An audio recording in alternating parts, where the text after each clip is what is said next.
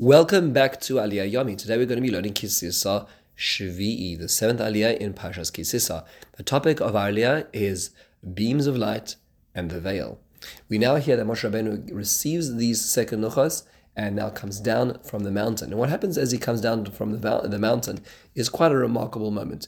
Our Aliyah is to be found at the very, very end. It's a short Aliyah, Perek Lamed Pasuk Chav Zayin to Perek to Pasuk Lamed Hey. And the general topic we're trying to understand over here is that as he comes down, after being up on the mountain for 40 days and 40 nights without eating, this is obviously a very very spiritual existence in which Moshe Rabbeinu is subsisting of spiritual energy, not physical energy. And he comes down and he doesn't realize that ki koran or panav, that his face is shining, as Hashem spoke to him. And the people see him and they can't. They're fearful. He's luminescent. So they call to him, they explain what's happening, and Moshe Rabbeinu then decides to take a masaveh, a veil he places over his face, and whenever he speaks to the community, he puts the veil on, and whenever he's away from them and he's with Hashem, that's when he takes off the veil. Very, very powerful, very beautiful aliyah. A lot of questions to understand over here, and the first question is what does it mean? Where does this light come from? Why is this happening now? Why specifically at this point in time? So it's worthwhile noting that this actually is a matter of very interesting debate over centuries. If one goes to Rome, there is a beautiful carving of Moses by Michelangelo. And in that carving, one will notice that atop his head are two horns. With the idea that Jews have horns comes from this, from the misunderstanding. From the understanding that ki koran or panav does not mean from the word keren, like a horn, but rather karan as a beam of light. So it is a matter which has obviously had misunderstanding, mistranslation over the centuries, but where do they actually come from as well? So there are three suggestions which are made in the Midrash.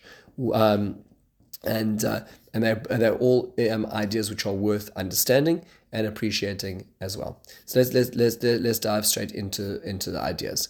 So idea number one: where did these beams of light come from? So the Yalkut Shimoni says that the one option is that Moshe Rabbeinu was in this cleft of the rock when Hashem came by him, and in that cleft of the rock he was exposed to the infinite. And that left a mark upon him, which was the light on his forehead. The second option the Midrash says is the luchos were given to Moshe. They were 6 by 6. They were huge stones, but he couldn't hold them himself, so he held two tefachim, two little handbreadths on his side, and Hashem, so to speak, held the two on the other end. And the karnei hod, these beautiful beams of light, came from the middle area between where Moshe Rabbeinu and Hashem was. Very interesting what that means. And finally, the third perspective the Yalkut says is the extra ink was from the writing of the Torah. Moshe Rabbeinu dabbed on his forehead. There was a little bit of extra ink. So a lot of interesting things to think about over here. So let's just try to look at each one of those ideologically. The cave.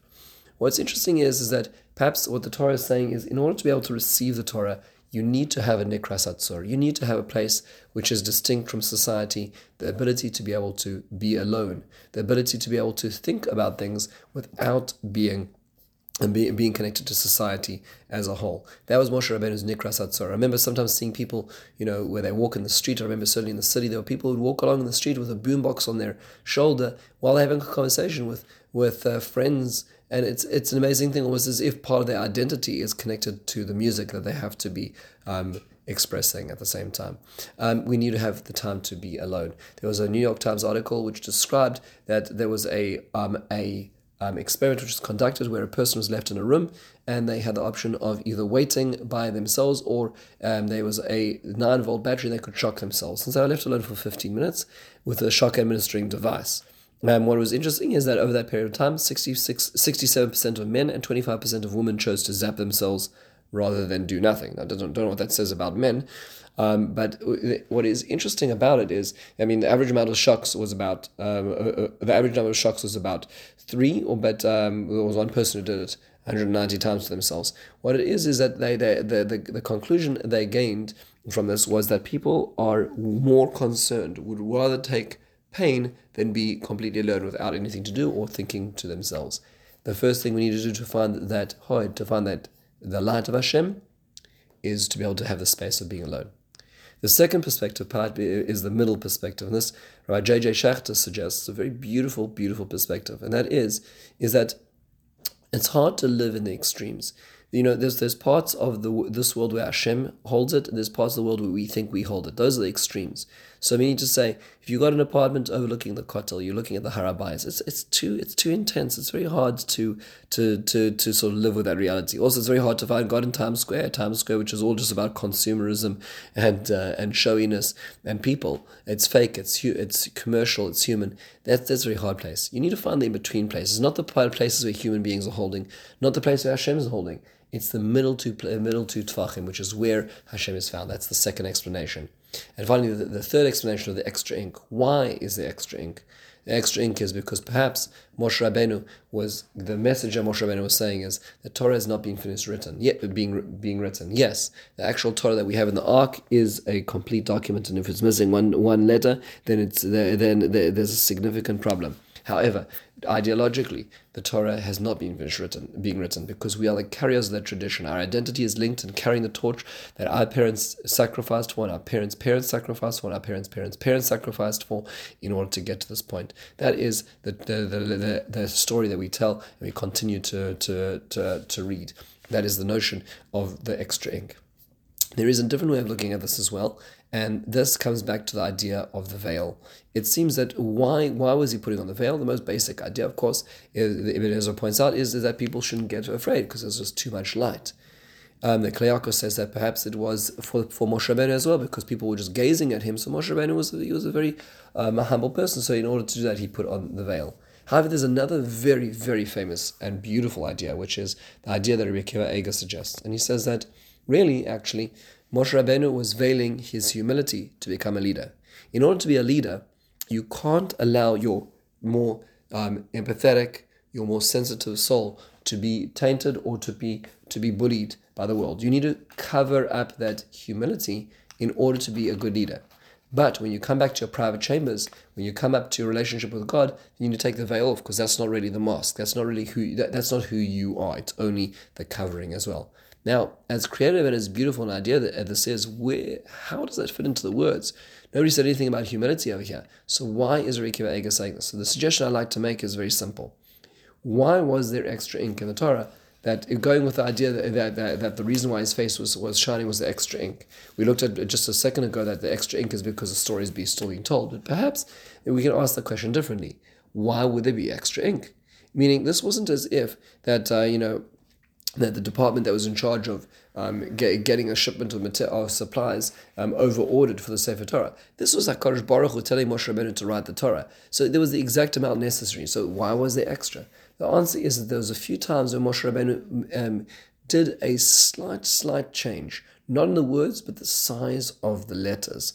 As an example, the beginning of Sefer Vayikra, it says Vayikra, but the Aleph of Vayikra is Ze'era. It is small. Why is the Aleph of Vayikra small? So Rashi comments already quoting the Medrash, that because there was a debate between Hashem and Moshe Rabbeinu. Moshe wanted to write it as Vayikara. Hashem chanced upon Moshe, which indicated that Moshe Rabbeinu wasn't as if Hashem was planning on seeing Moshe, which would give Moshe a lot of tremendous credence. No, he wants to say Vayikara, like Bilam, Hashem chanced upon him. Hashem said, no, I specifically chose you, which is why it's Vayikra. I called to you directly. So the compromise is Moshe Rabbeinu made it a small aleph, which undermines his idea. So a little bit of extra ink was a function of what? Humility. Another example, it says in Parshas Ba'al Yisra, Va'ish Moshe anav me'od. Moshe Rabbeinu was extremely humble. But guess who was writing that? Moshe Rabbeinu. You'll notice something interesting about the word anav is it's misspelt. It's missing a yud. It should be aleph, ayin, nun, yud, vav, but it's ayin, nun, vav. Where did the extra yud go? Well, that's Moshe Rabbeinu expressing the very idea that the word is, which is humility. He didn't want to really say that he's humble, so he kind of took a little piece of it out. So the extra ink comes from many of these instances are an expression of the humility of God. He put that ink on his forehead, and his forehead shone forth. That was an expression of his true humility. However, However, to be a leader, you can't be so humble. There are going to be times when you put your foot down. You need to say who you are and what you need, because you are representing a value higher than you. That being the case, that is why Moshe Rabbeinu had to cover it. But the beautiful thing, as Rabbi Kiva points out, is that when he comes back to his private chambers, he did not change. He did not become the mask. He did not become this person who was about power, about leadership. He was really still that same beautiful, tender, and empathetic Moshe Rabbeinu at heart. With this, we conclude the 7th Aliyah and Parshas Ki Sisa. In the meantime, have a wonderful and meaningful day.